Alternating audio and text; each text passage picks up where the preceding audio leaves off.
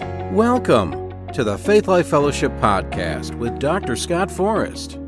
In today's message, Dr. Forrest presents part 2 and the conclusion of his teaching, Taking Control of Your Thought Life.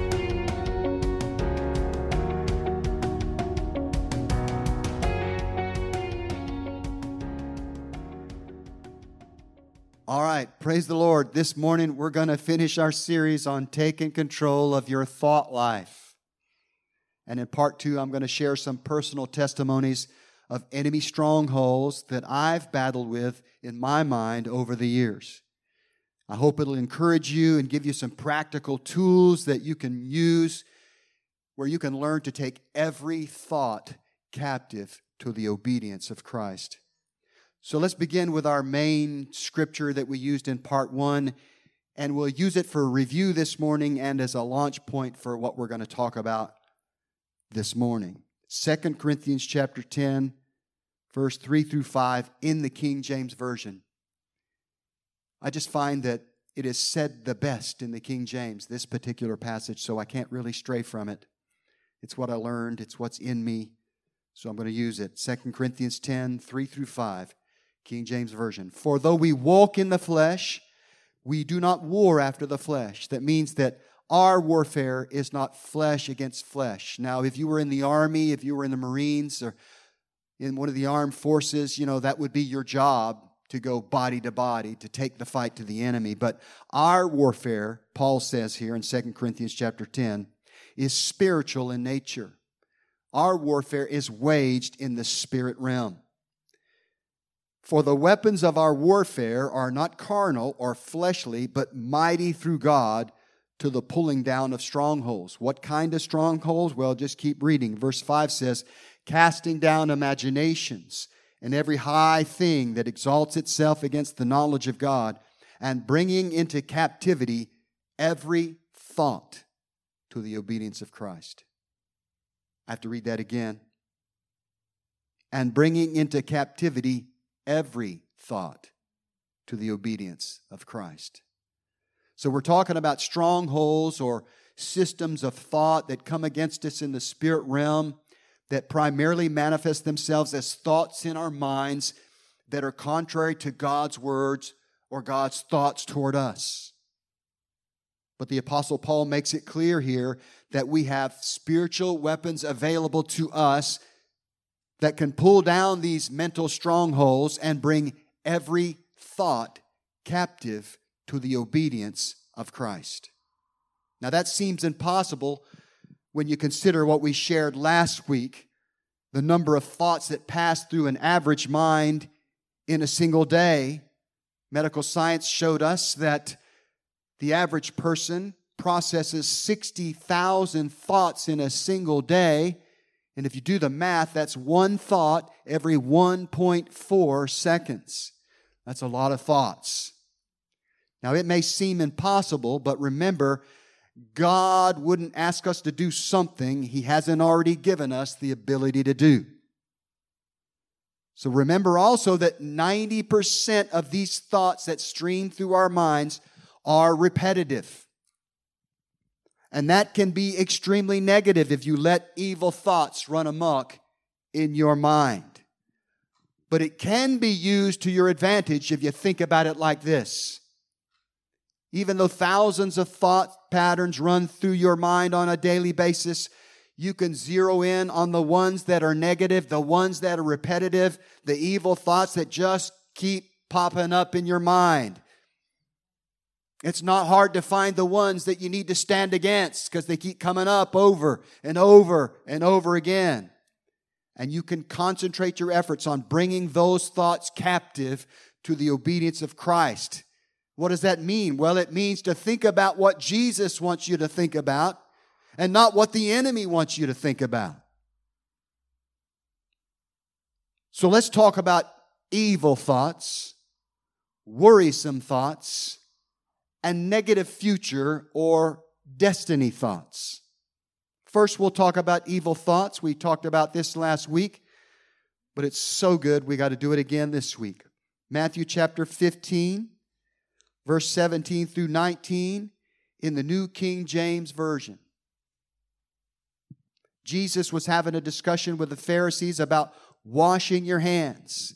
They had a tradition that you had to wash your hands thoroughly before you ate a meal. But Jesus said to them in verse 17, "Do you not yet understand that whatever enters the mouth goes into the stomach and is eliminated?" That means Jesus is okay with the 5-second rule. If something drops on the floor and you pick it up, a little bit of dirt gets in your mouth, it's coming out the other end, he says, so don't worry about it. Verse 18, that's what Jesus said. I'm just telling you what Jesus said.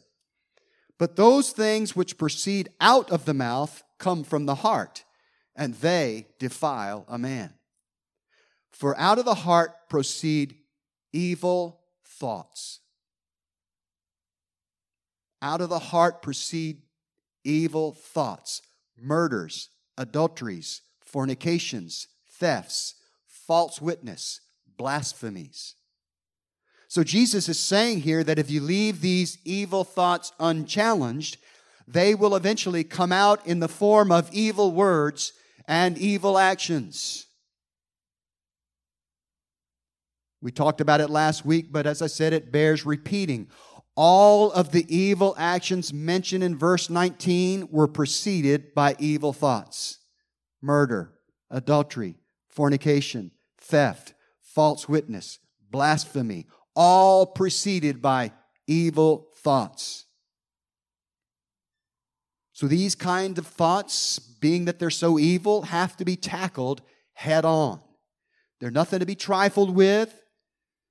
If you're new to the faith and you've allowed these kind of strongholds to take hold of your mind, you need to get some help. You need to find someone you can trust, someone mature in the faith, someone strong in the Word and strong in the Spirit, someone who can pray with you and walk you through deliverance if necessary, and most likely it will be. So let's talk about worrisome thoughts. Worrisome thoughts. Matthew 6, verse 30 through 33, King James Version. I'm sticking with the King James on some of these issues because it just says it the best.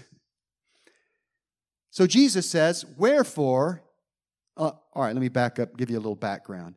Jesus is looking at the flowers on the hillside, and he says, look at the lilies here on the hillside. If God clothed them the way that He did, even more glorious than Solomon did, or Solomon was arrayed, he says, wherefore, if God so clothed the grass of the field, which today is and tomorrow is cast into the oven, shall He not much more clothe you, O ye of little faith? In other words, He's saying, if I could clothe the flowers more gloriously than I clothed Solomon, I can take care of your garment needs. Amen. Verse 31, therefore, take no thought, saying. I'm going to say that again before I read on. Therefore, take no thought, saying, what shall we eat? Or what shall we drink? Or wherewithal shall we be clothed? For after all these things do the Gentiles seek, for your heavenly Father knows that you have need of all these things. But seek ye first the kingdom of God and His righteousness, and all these things shall be added unto you. Amen. Notice that Jesus says here that the way you take a thought is by saying. He says, take no thought, saying. So one of the ways that you take ownership of a thought is by saying what you think or saying what you're worried about. Very similar to what Jesus said in the last passage we read, how evil thoughts give way to evil words and then evil actions. Only in this case, Jesus is referring to people who worry about where their next meal is going to come from, what they're going to eat or drink, or what they're going to wear. They're not necessarily evil words in the sense that they produce murder, adultery, thievery, and things like that, but worrisome thoughts will make your life miserable. We're talking about basic provision thoughts here, and taking those thoughts might sound something like this. What are we going to do? How are we going to pay for this? How are we going to pay our rent? How are we going to pay for groceries? What about winter jackets? It's getting colder and all we got is hoodies. That's true in our house. My hoodie was my winter jacket when I went to the mountains last weekend. Amen. Needless to say, when you're faced with provision challenges, these kind of frantic thoughts and words are not the answer. All they do is produce constant worry, anxiety, and stress. Isn't that right? No, Jesus says, be at peace. God knows you have need of these things. He does not need to be reminded. If you will seek Him first, put your trust in Him, He will provide for your every need. All right, let's talk about negative future thoughts. Negative future thoughts, or some people might call them destiny thoughts. I'm going to start off by showing you in the Word that God has a wonderful future planned for us all. His plans, His future thoughts for us are good thoughts. They are not evil thoughts. Amen? I'm going to show you that in the Word in two different translations. This is one that we're all familiar with. This is one that I've been clinging to for my personal life, for my family life, for my church life, for about a year now. Jeremiah 29:11 in the King James Version. Jeremiah the prophet says, speaking for God here, he says, "For I know the thoughts that I think toward you, saith the Lord, thoughts of peace and not of evil, to give you an expected end." Amen. That's why me and my wife like the Hallmark Channel, because we get an expected end to every movie we watch. Things always work out. The girl always gets the guy that's right for her. The guy always gets the girl that's right for him. As it should be, amen. An expected end. Jeremiah 29:11, New King James Version, brings out another flavor of this same idea. "For I know the thoughts that I think toward you, says the Lord, thoughts of peace and not of evil, to give you a future and a hope." Amen. Notice here that God's thoughts toward us are only thoughts of peace, never thoughts of evil. Never, ever thoughts of evil. Don't be tricked into going down that path that says, God has brought this evil upon me because I've done this or I've done that because Jesus paid the price for this or that. Amen. He wants to give us a future, a hope, an expected end. Yet one of the most common and fiercest battle we face from time to time is the battle in our minds over who we're called to be, what we're called to do, who we're called to reach. Amen. So when the enemy comes in with a flood of thoughts like, you've made too many mistakes. You've missed it too many times. There's no way to get back on track. You've got to answer thoughts like that with the thoughts and words of God towards you. Amen. Let's talk about replacing thoughts. Whether you're facing evil thoughts, worrisome thoughts, or negative future thoughts, or all of the above, you're going to have to learn to replace those thoughts with thoughts that are in line with God's thoughts and God's word toward you. That's because you just can't stop thinking about an ungodly thing. You can't stop thinking ungodly thoughts. It simply can't be done. It reminds me of the commercial years ago, probably 30 years ago. There was a commercial for some kind of cough syrup. And the guy, before he took the cough syrup, he was saying things like, "I will not cough, I will not cough, I will not cough." That's kind of what it's like to say, "I will not think this thought anymore." It doesn't work. The only thing you can do is replace ungodly thoughts with godly thoughts. Amen. And soon the ungodly thoughts will fade and the godly thoughts will arise in your mind, and they'll become strongholds in your mind as it should be. Amen. You can actually find that concept in the Word in Philippians chapter 4, verse 6 through 8. Again, in the King James Version, it just says it so well. Be careful for nothing. Amplified says, do not fret or have any anxiety about anything. But in everything by prayer and supplication with thanksgiving, let your requests be made known unto God. And the peace of God, which passes all understanding, shall keep your hearts and minds through Christ Jesus. Finally, brethren, whatsoever things are true, whatsoever things are honest, whatsoever things are just, whatsoever things are pure, whatsoever things are lovely, whatsoever things are of good report, if there be any virtue, and if there be any praise, think on these things. So right here, the Holy Spirit, through this epistle to the Philippians, is telling the church, learn to think the right kind of thoughts. Amen.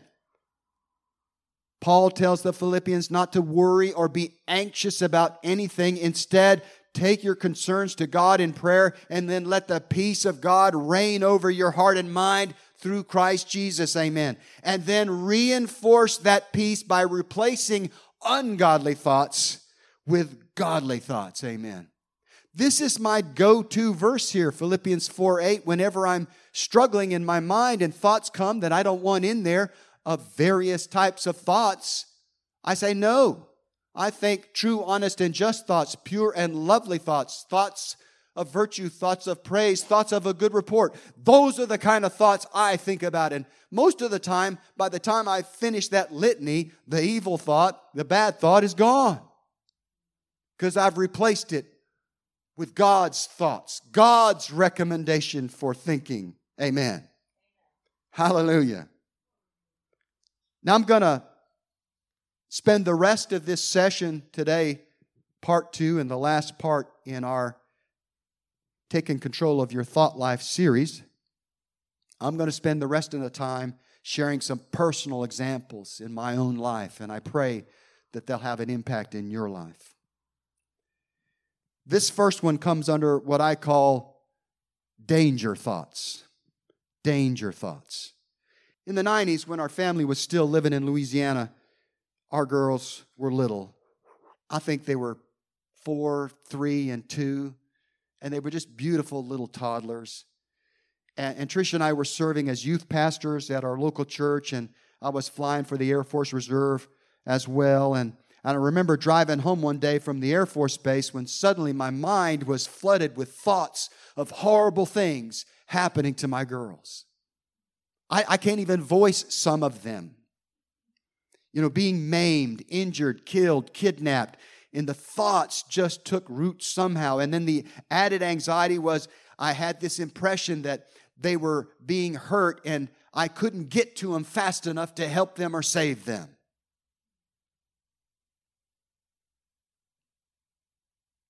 No matter how hard I tried, I just couldn't stop thinking these thoughts. They just kept coming. Soon they began to plague me every day. I would drive back and forth from the Air Force Base to our home. It was a 40-minute commute one way, and so I had a lot of time to think, and my thoughts, unfortunately, were consumed with harm coming to my girls, my little girls, my precious little girls. Finally, after a lengthy time of praying in the Spirit, over a week or so, I realized that I had allowed a stronghold to plant itself in my mind, and I had to do something about it. So I felt impressed in my spirit to memorize large portions of Psalm 91 and to begin speaking those words over my girls every time these thoughts would rise up in my mind. A thought would rise, and I would say, "No! No evil shall befall them, no plague will come nigh their dwelling. 1,000 may fall at their side and 10,000 at their right hand, but it will not come nigh them. For you have given your angels charge over them to keep them in all their ways, and they will bear them up in their hands, lest they dash their foot against a stone." That was my standard mantra. The same thing over and over again. It was like I was going eye to eye with the enemy saying, "You going to give me those thoughts over and over again? I'm going to give you the word over and over again, and we'll see who wins." And I just kept hammering every thought that would come into my mind, hammering them with what God said and what God thought about my girls. If I was somewhere private or in my car, I would say it out loud. If I was in public, like in Walmart, I would say those words under my breath. But I would not allow those thoughts to enter my mind without being challenged, without hitting them head on with the Word of God. At first, there seemed to be little or no relief. It was a fierce battle. But after about 3 weeks, I noticed a drop in the frequency of those thoughts. They stopped coming as often. They came sporadically for a while, but I kept hammering them with the Word. Consequently, after about 3 months, the thoughts dwindled and dwindled until they stopped coming altogether. And anytime they did try and pop up again, I would smack them down with the Word. Amen. As I said, it was a long and fierce battle, but it was one I was determined to win, and it's one that I did win. Now, 30 years later, the devil doesn't have any new ways or new plays in his playbook, so from time to time, he will try to bring thoughts into my mind about harm coming to my grandchildren, for heaven's sakes. But it doesn't work. Why? Because Psalm 91 is so much a part of my inner man that it just dominates any sign of the same kind of thoughts trying to take hold of my mind about my grandchildren. Amen.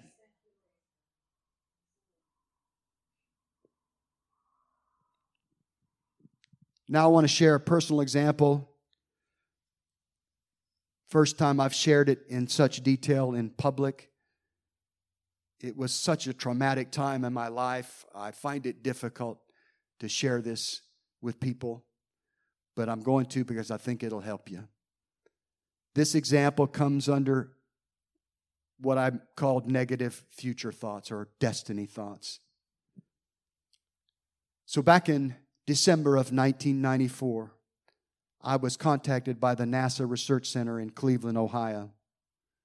I was an Air Force pilot with advanced degrees in engineering, and I had applied for a position there flying as a research pilot for NASA. So me and 2 other guys were chosen from about 60 applications to be interviewed for the job. I was thrilled. Talk about the dream job of all time. And also I thought, if I'm a NASA research pilot, it gives me a leg up in my aspirations of becoming an astronaut. But I was not selected.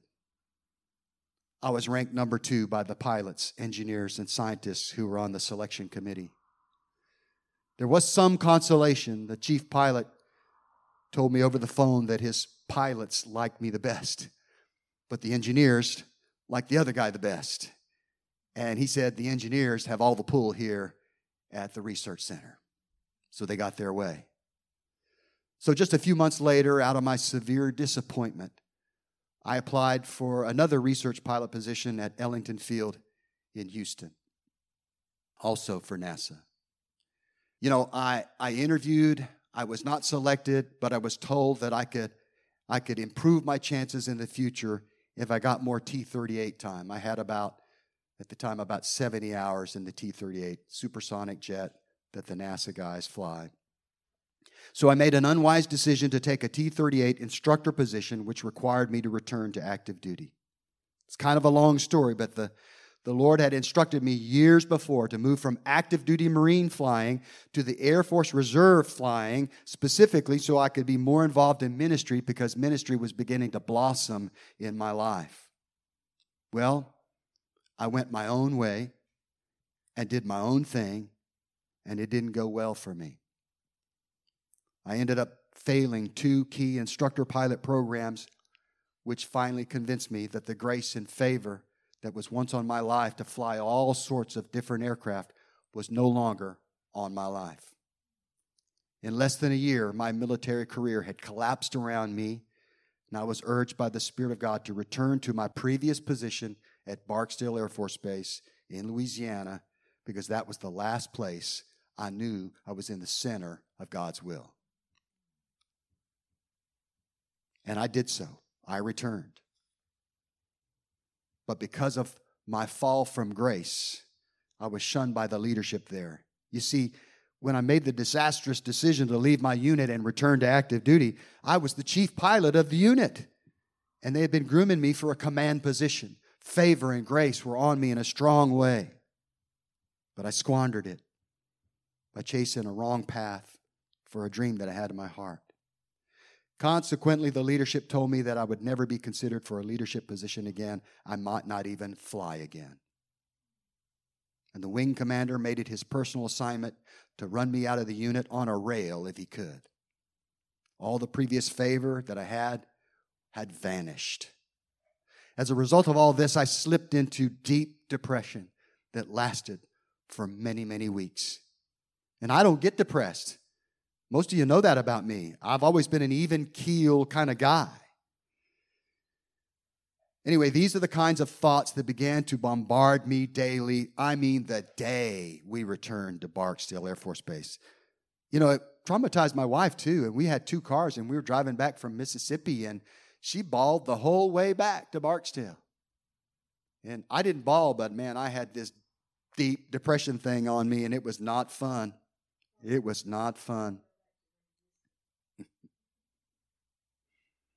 So here's the kind of thoughts that just bombarded me daily. You'll never fly again if the wing commander has anything to say about it. Your dreams are over. You'll never regain the favor that you have lost.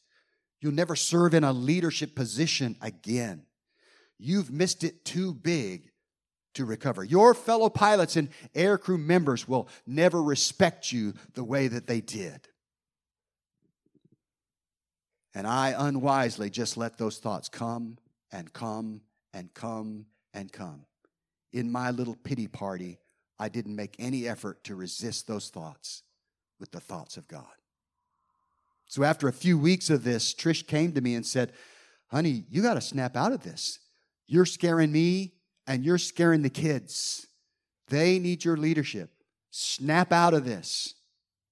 I mean, depression was so thick in the air, it was like you could cut it with a knife. So shortly after Trish confronted me, I was in the shower and I heard the word of the Lord come to me very clearly. He said, cast off the darkness and put on the armor of light. I knew it was in the Bible, but I had to look it up. It's Romans 13:12. Romans 13:12. The night is far spent, the day is at hand. Therefore, let us cast off the works of darkness and let us put on the armor of light. The Lord was telling me in this verse, listen, this darkness has been around long enough. It's time for the day to spring forth in your life. It's time for you to snap out of this. Cast off this darkness and put on the armor of light and go forth and do what I called you to do. So that night I had a vision, and on the back wall of our bedroom I saw this dark, swirling spirit. It looked like an upside-down dust devil, dark and swirling and menacing looking, about 4 feet tall, just hanging out at the back of our bedroom. You see, if you indulge the flesh long enough, you will invite demonic oppression. And you will have to deal with it. And it's not the Lord Jesus, it's not His responsibility to deal with it. He gave you authority. He gave me authority. You'll have to take authority over the spirits that are involved in such a demonic oppression. Either you're going to have some help, or you're going to have to self-deliver. In my case, the Lord knew I was mature enough to take care of it myself. So anyway, I'm looking at this dark, swirling creature at the back, and I knew it was the spirit of darkness, the spirit of depression. I knew it in my spirit, and I knew he was there because I had not resisted the way I should have. I had indulged my flesh, and I had invited him to come into my house. And I heard the Lord just say to me, he said, how much longer, I heard this in an audible voice. He said, how much longer are you going to put up with that? He said it just like that, with disdain and disgust in his voice. And I said, not another second, Lord. I command you, spirit of depression, leave my house and never come back again in Jesus' name. And it left. But even though the spirit was gone, the root had been removed, I still had to battle thoughts for a period of weeks after this dramatic encounter. I lived in Psalm 138, where you find gems like this, which I personalized. Don't have a slide for it, but verse 7, I get this from verse 7. Though I walk in the midst of trouble, you will revive me. Verse 8, the Lord will perfect that which concerns me. Other translations say, the Lord will accomplish his purpose in me. You will not forsake the work of your hands. Psalm 37:24 was another one that I clung to daily. Though I have stumbled, I will not be utterly cast down, for the Lord upholds me with his right hand. Bottom line, there was demonic oppression involved, and I had to deal with it. Then I had to learn to replace all those ungodly thoughts with thoughts of a future, a hope, an expected end. So after a few months, I noticed that the cloud of favor that had vanished was now manifesting itself again in my life. I did fly again for another 12 years. And I did earn the respect of my fellow aircrew members as I rose through the ranks at my unit. 2 years later, after this encounter, I was promoted lieutenant colonel. I was promoted to lieutenant colonel. You don't promote people to lieutenant colonel who fail 2 instructor pilot courses. It just doesn't happen. And 2 years after that, I was moved by the wing operations officer into the position of chief of wing standardization and evaluation. I was the chief flight evaluator for the entire wing. Now, I wish I could convey to you non-Air Force people just how impossible such a turnaround would be for anyone who had fallen as low and far as I had. But I'll simply end this by saying this. The things that are impossible with men are possible with God. Luke 18:27. I say it again. The things that are impossible with men are possible with God. Luke 18:27. Amen. Amen. To God be the glory. No one can take those things away from me. God turned it around for me. And his grace and favor once again operated in my life. Amen. Well, I hope and pray that you've got something out of this short series and that you've learned some of the practical tools you can use to help take control of your thought life. Listen to me. It really is the key to living a life that is pleasing to God and to living the abundant life that he's planned for you and me. Amen? Amen.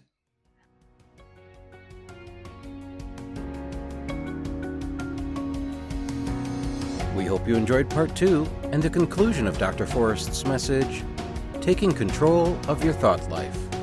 If you are in the Wilmington area and are looking for a place to worship, come join us on Sunday at 10 a.m. for coffee and fellowship and 10:30 for worship and service.